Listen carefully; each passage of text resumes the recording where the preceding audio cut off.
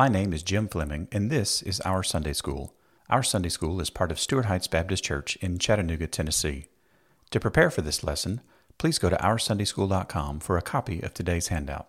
Now, let's get to this week's lesson. Well, good morning, everybody, and welcome to Our Sunday School. Glad you guys are with us today.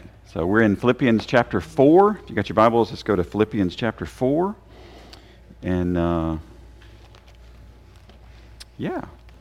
we're actually going to pick up in verse 4 after I read the text here in just a second. And I will tell you today is going to be a little more personally transparent than normal. So, really, I thought I'd get at least one eyebrow raised as soon as I said that, but I didn't. So, she's trying not to be judgy. All right, cool. That comes later. Yeah, that's right. That's exactly right. All right, on that note, that's your introduction to the hook to get you interested today, so we'll see. All right, so Philippians chapter 4, starting verse 2 here. I urge Euodia and I urge Syntyche to agree in the Lord. Yes, I also ask you, true partner, to help these women who have contended for the gospel at my side, along with Clement and the rest of my co-workers whose names are in the book of life. Rejoice in the Lord always.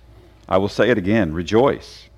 Let your graciousness be known to everyone. The Lord is near. Don't worry about anything, but in everything through prayer and petition with thanksgiving, present your requests to God.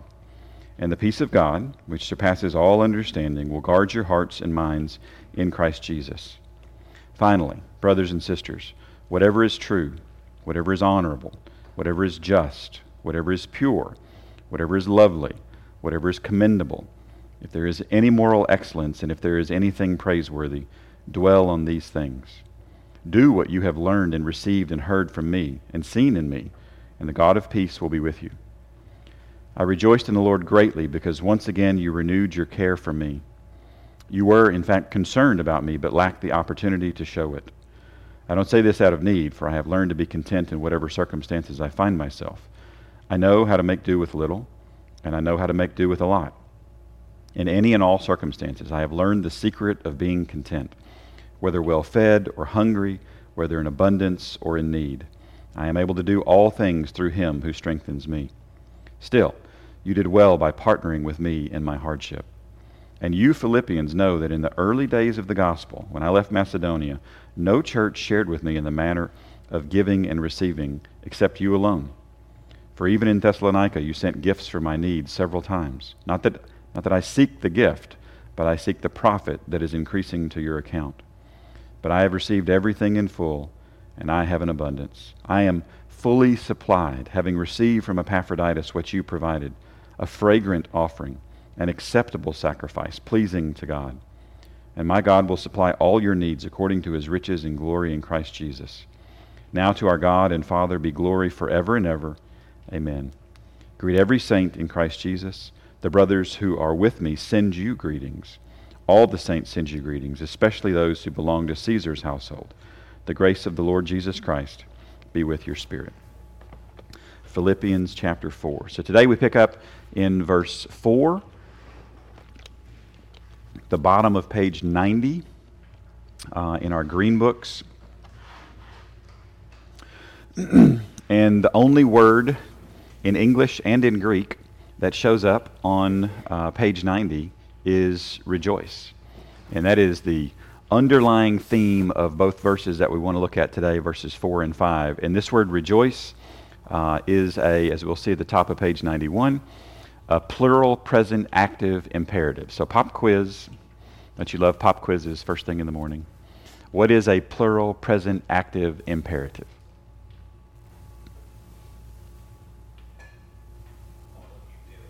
All of you do it. Yes, that's exactly right. So the plural is all of you. The imperative is do it. What is the present active?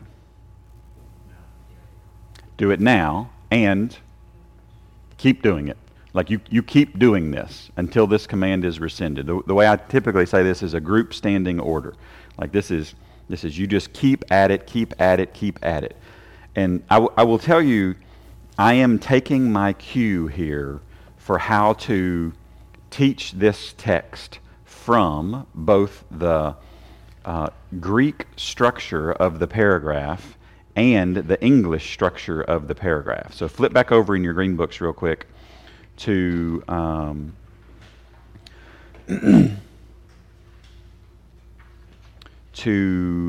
page 83.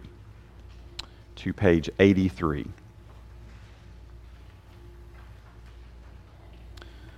Good morning, Tim Archer. Tim just said hello on Facebook, sorry. I forget you guys can't see these. So if you look at the structure of the paragraphs on page 83, so verses 2 and 3 are a paragraph. Verse 4 starts a new paragraph. And then it keeps going. I think it goes all the way through the end of verse 9. I don't think there's a break between 7 and 8 in the Greek. I didn't bring my Greek New Testament, but in the Greek New Testament, there's a paragraph break between verses 3 and 4. In most English New Testaments, there is not a paragraph break between 3 and 4.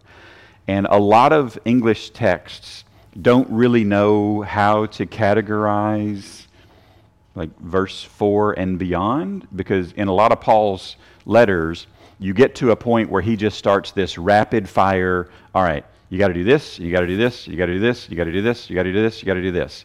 And some people see a really hard time connecting what he's been talking about to this list of imperatives when you get to the imperatives. Basic structure of most Pauline letters are Timothy and I say, hey, here's a bunch of really cool, amazing stuff about Jesus and the gospel. Quit doing these stupid things. Here's a list of stuff that I need you to do really well. And then hello to everybody that I want to say hello to. Like, that's just kind of basic structure. In the Philippians, we don't have the section of really quit doing the stupid stuff.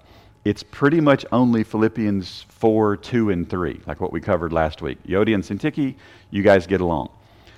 And the thing that I like the most about the English translations that don't put a paragraph break between verses 3 and 4 is if you believe that Euodia and Syntyche actually obey what Paul says for them to do. So I urge Euodia and I urge Syntyche to agree in the Lord. Yes, I also ask you, remember this is this third party that's looking in, true partner to help these women who have contended for the gospel at my side, along with Clement and the rest of my co-workers whose names are in the book of life. If they do it, what is there then cause for? Rejoicing. In my mind, it's a very clean, logical connection between I've just told you to do something, and if you do it, it's time to rejoice, because this is really good. Because the unity around the gospel message has been restored. We're getting along. We're doing what we're supposed to be doing, and it makes sense.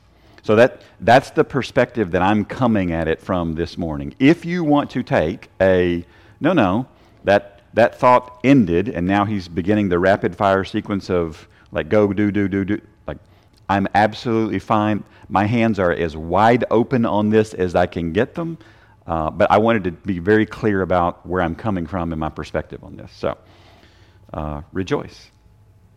So I think it makes sense if they actually obey Philippians 4, 2, and 3. This fits in really, really well. But it is not rejoicing over the fact that they are now getting along. It's rejoicing in what? That's exactly right. In the God who is worthy of them getting along. Who is worth, like I will put aside my preference and my insistence and my desire and my passion because like this matters. In my notes I have next to the in the Lord part, I have location. Right? It's just that matters. Because if like, I don't know if Dave Barber and I have ever been in a fight. That could be interesting. But both your girls just had amazing facial expressions that changed. So now I want to pick one and just see what it looks like. But Dave and I have been friends for quite several number of years, and we get along really well. Please hope this doesn't go sideways on me right now. But the reality is, if we got in a big fight one day, the valuable thing about our relationship is actually not our relationship. The valuable thing about our relationship is that it is centered around the truth and the reality of the gospel and the person and work of Jesus Christ. And that is what is worthy of doing work to restore relationships. I like being Dave's friend, but I like Jesus in the gospel more, and it's more significant and more important. Does that make sense? Does that resonate? Okay, all right. So that's my homiletical throat clearing this morning too. Now let's look at the text. So we got this group standing order, rejoice in the Lord. So not only is it it makes sense if they got reconciled, but this is nice moving forward direction. Like, hey, now y'all get along, right? There's a little bit of that, I think, in there as well. And then you get to this always. So it's not just, well, it's a good day today, so rejoice in the Lord. It's like, no, it's just for always. And then he says again, or he says, I will say, this is the arreo, the future active indicative. So he's going to say this again. I will say it again, rejoice. And we get another plural present active imperative. But before we go to page 92, at the bottom of 91, I've got an application and personalization. But I want you to see something. Actually, I got this in the wrong order, Dave. I would like to go to slide 5 right now. Can we just skip forward just a smidge? That's okay. You can just click through them. Yeah, you're good. Oh, he's going to be fancy about it. He's going to go straight to slide 5 because he's amazing like that. This is like your PowerPoint super hack here. All right, so do you remember we've talked about chiasms in the New Testament, right? So chiasms are you walk into something and then you walk out of it. And there is a chiastic sound to this verse. So this is not just, because most chiasms in Hebrew and in Greek are chiastic in meaning. This is actually chiastic in sound. So when somebody would have read this in Greek, you would have heard the hard sound at the beginning. So rejoice and rejoice. And then this is the Lord, always, again, I say. So you've got, it's bounded on the outside by rejoice. Then you step into in and I will say. And in the center is the repetition part.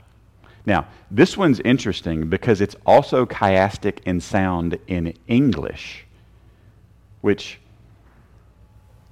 my head exploded when I saw that this week. I was like, what?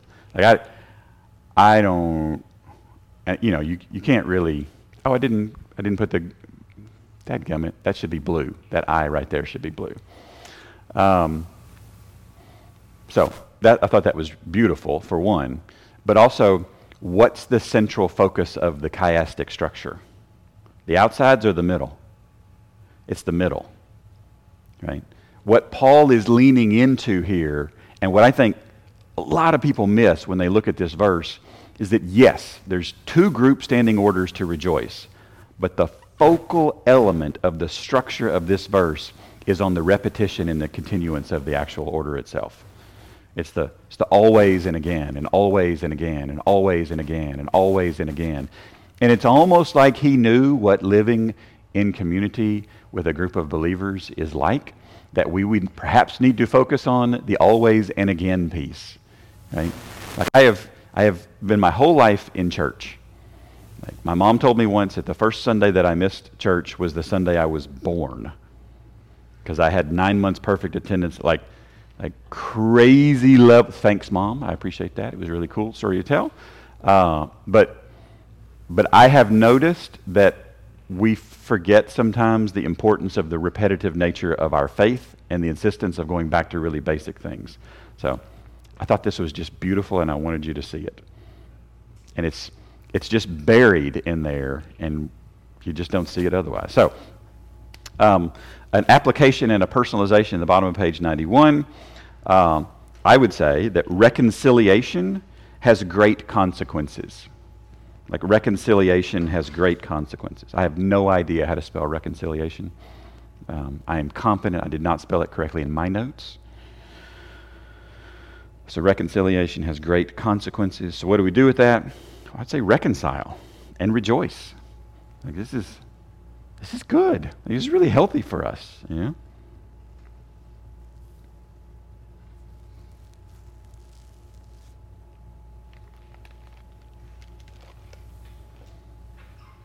And, you know, I've actually got to, so now that David sat down, I've got to, we'll go back to slide 3 now. Sorry, brother. He's easy to be friends with, I will tell you this. Like, it's ridiculous. So this is my quote from Dr. Hansen. A time of suffering is a time when rejoicing in the Lord is the only way to survive. Because where were they? They were in Philippi and hard-pressed on every side. And Paul's in prison, literally hard-pressed on every side, chained to people that change over every 6-8 hours. And so you got suffering on both sides of this communication.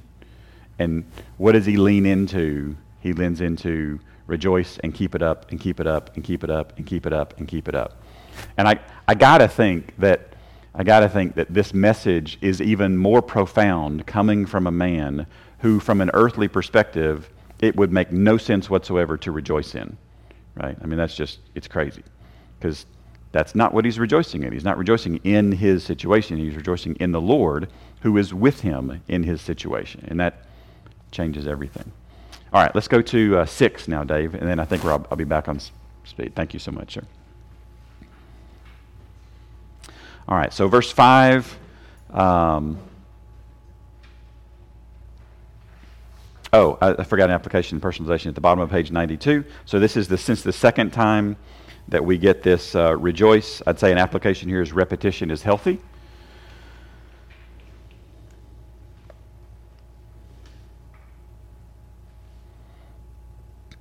So personalization would be repeat as needed.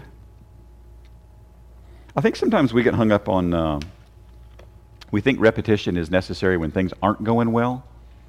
But like, apart from Euodia and Syntyche, stuff was going really, really well in the church in Philippi. Like really, really well. And I would say repetition is really healthy when things are generally healthy. Like that's a good time to review the significance of who Jesus is and the importance of the gospel and how that is what we rally around. So it's not just healthy when stuff is going bad, but it's healthy when things are actually healthy. All right, so verse 5, and this is where we'll spend the majority of our time this morning. Let your graciousness be known to everyone. So that's kind of the first sentence, and then the second is the Lord is near. So let your graciousness be known. In our English translations, when you see the word let, many times that's a signal that this is a passive verb, right? So this is one of those allow this to happen, which is a very receiving-oriented concept, which is the passive approach. But this word be known is an imperative. So it is a command to allow this to happen. So let's take a look at this word graciousness for just a second. It only shows up 5 times in the New Testament. It's just a handful of times. I looked this up in the BDAG, and if you'll go forward one, Dave. So this is the big, hairy, audacious book. And this is epiakes, which is kind of a fun word to say.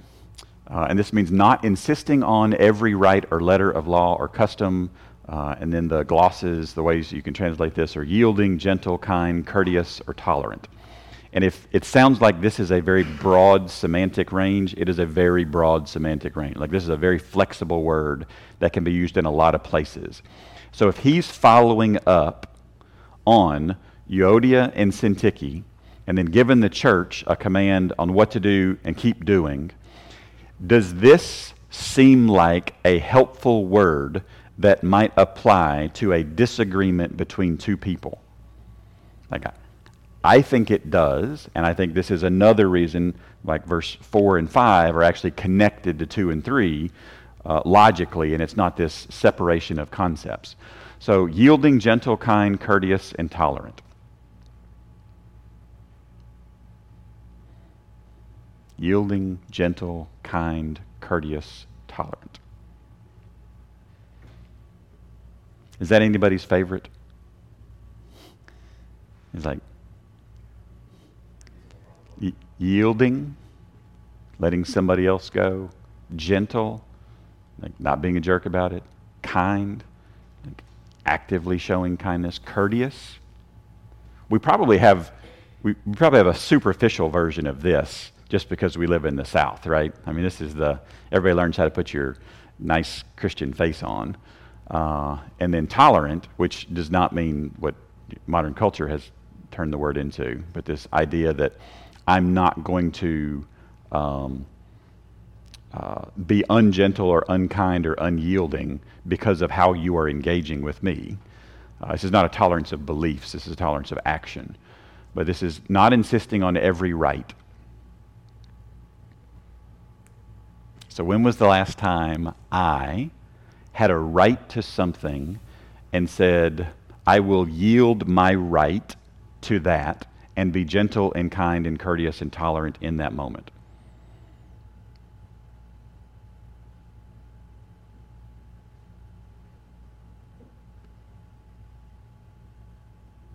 That's a tricky one, isn't it? So I practiced this yesterday at Publix. Because I figure I better get one repetition under my belt before I teach it, right? And so yesterday at Publix, so I taught a class yesterday morning, so my voice sounds like I've been smoking all night. I haven't been smoking all night. I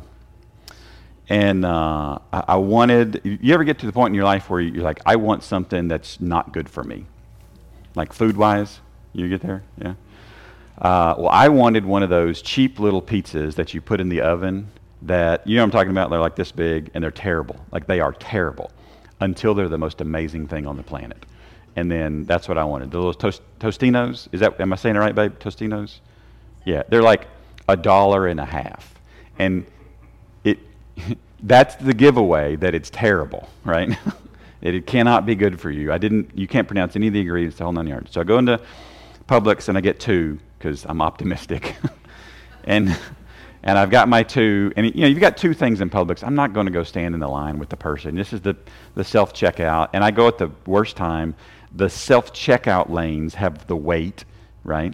So I look behind me, nobody's behind me, and there's a mom and 3 little girls, and she's taking this opportunity to teach them how to use the checkout, which I was like, you go. That's pretty impressive. And she's got one that's standing in the buggy trying to get out, right? So you've got an escape artist at play, like we're actively trying to get away.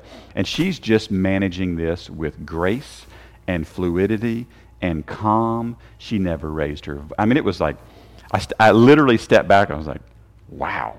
Like that, I don't know what you call that. That is a skill right there. It is unbelievable. And there was one time she just kind of very subtly glanced up at me, and I went, wow. And it was one of those, okay, I don't have to rush. I don't have to. I was like, okay, that's kind of cool. Way to go. Neato. So she finishes, and the guy to my left, who's like standing in the other line, is just, tapping his foot and waiting. And I was like, oh, you want to go? Yeah, you go ahead. He's like, oh, yeah. And so he goes on. And then somebody physically taps me on my shoulder. I was like, oh no, I've got somebody waiting behind me, and I didn't look again. And I looked back, and he's like, hey man, why'd you do that? I was like, well, sometimes it's good to practice these things. He's like, yeah, it is, isn't it? That's cool. And he literally took a step back, and I thought, what? Did that just happen in America? Like what in the world was that? So I went into Publix looking to do, I wanted the pizza, all right? I wanted the pizza. But I'm looking for an opportunity to do this, and God goes, here you go. And what I didn't get was that the world is watching. So then, it reminds me of my opportunity that I fail on a really regular basis. So this is your Sunday school teacher being super transparent. Let's go to the next slide, Dave. So this is where we are right now. We are physically right here in this building. So for those of you online, this is Hickson. Welcome to Hickson. So 153 is here. Hickson Pike is here. This is Cloverdale and our church parking lot. My house is like that way. So we come,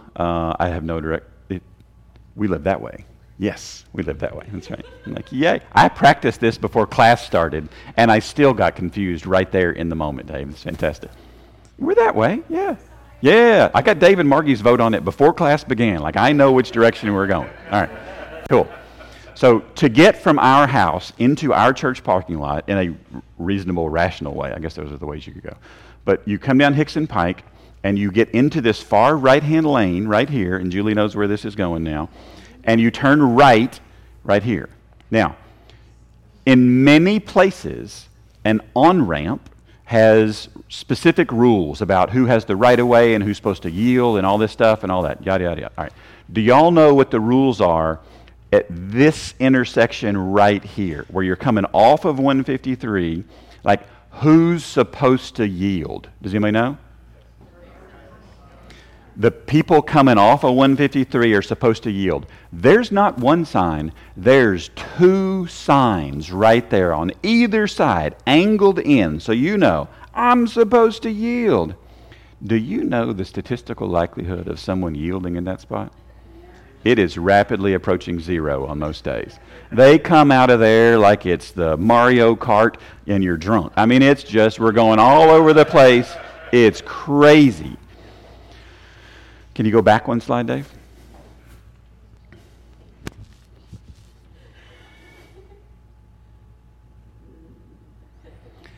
I don't get the tolerant, I don't get the courteous, I don't get the kind, I don't get the gentle, because I wrecked the car at yielding.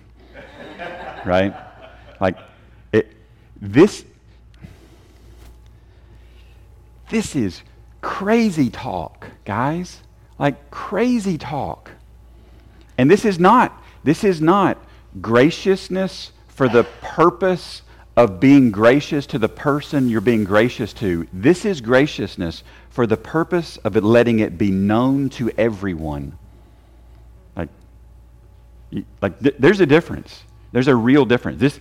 This graciousness actually got shown to me yesterday in Publix, because I thought I was being gracious by not griping at the lady in front of me and letting the guy go forward. That's not what this is about. This is about the guy behind me. I don't know that I've ever been taught a Sunday school lesson in Publix before, but it was a pretty good one.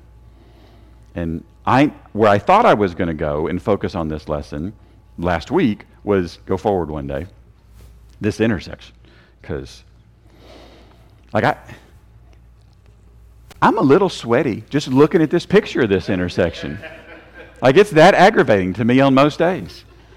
And the reality is, what I need the person behind me to see me be gentle and gracious and tolerant here, because when I turn into church, because it's not a long distance right here, right? Like, that matters. What I need is the new believer behind me who's also going to church to see me be gracious and tolerant and kind and yielding. Like, oh, well, that's what that's supposed to look like. Great. As opposed to,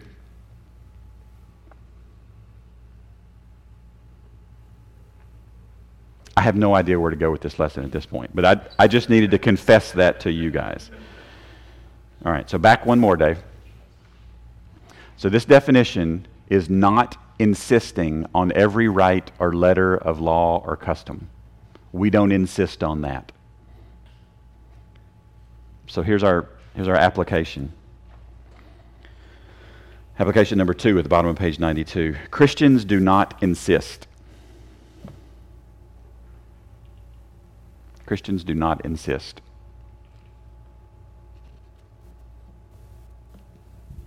Now, I would say that is not a universal statement, because there was a time Paul insisted when the gospel message was at stake. He insisted on his Roman citizenship to ensure that he could continue spreading the gospel. Cool. But how often do I insist when the gospel message is not at stake? Right? Like, that's the other 99.99% of the time is what I'm talking about. So, yes, there are exceptions to this, but there's not many, and it's not the norm. So Christians do not insist. So what do you think we ought to do with that? Don't insist, right? Don't insist on my right. It's just yield.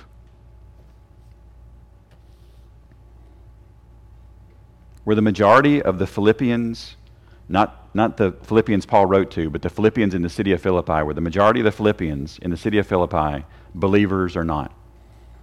Not. Like just drastic majority are not believers.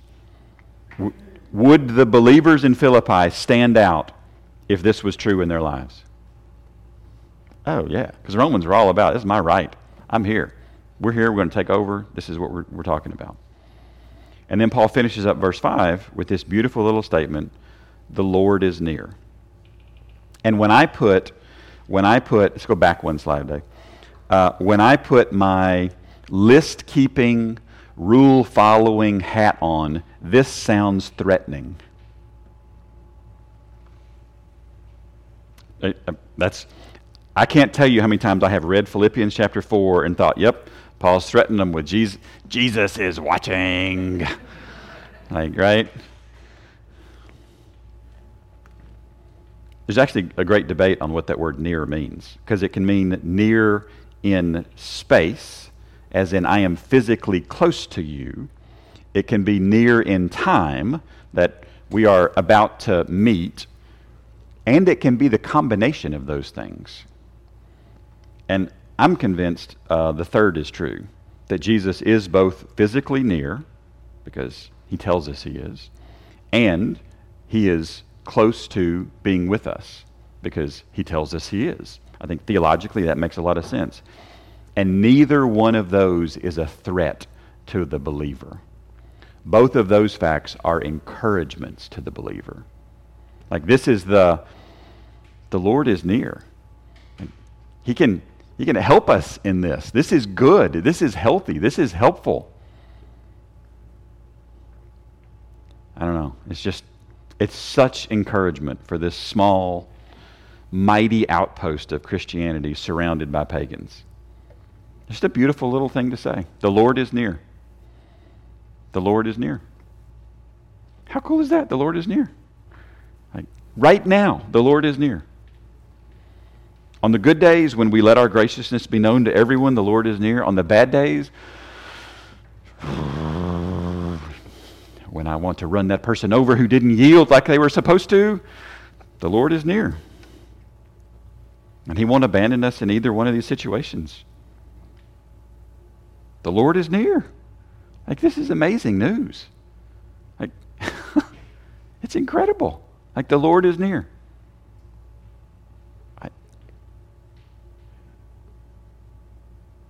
So that's my application.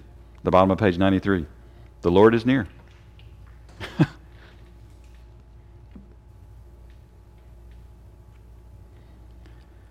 So what do we do with that? Be gentle. Be gentle.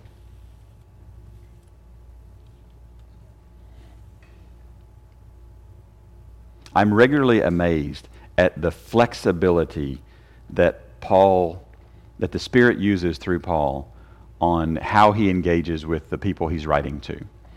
Like he can be pointed and direct and clear and like borderline rude to like, no, you're going to stop doing this. This is really important. And then he can show this tender, compassionate, loving, kind, gracious.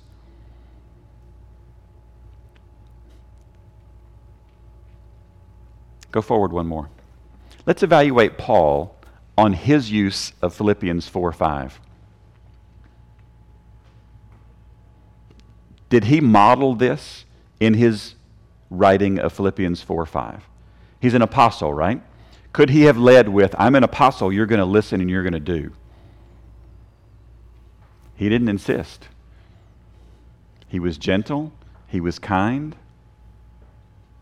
He was courteous. I mean, this is two ladies.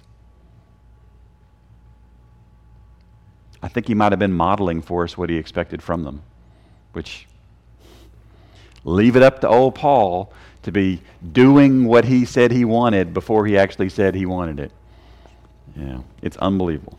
It's unbelievable. So that's my lesson today. I have no idea how to land this plane, so I'm just going to stop talking. And there's that. The Lord is near. I mean, what a beautiful encouragement. Go tell somebody that today. I think that's good news that we can share. So next week, Lord willing, we'll start with verse 6, and we'll go from there. So, all right, you should have your weekly update. You guys know what to do. Prayer requests go there. If you guys online have any prayer requests, we'd love to pray for those as well. So put those in the comments, and then lean in, engage, and pray for each other. And tell somebody the Lord is near, because He is. And that's good news. That's good news. So thanks for coming today, guys. Thanks for engaging, and don't forget to subscribe to our podcast, YouTube channel, and weekly email. You can subscribe to all three of those at OurSundaySchool.com. Grace and peace to you.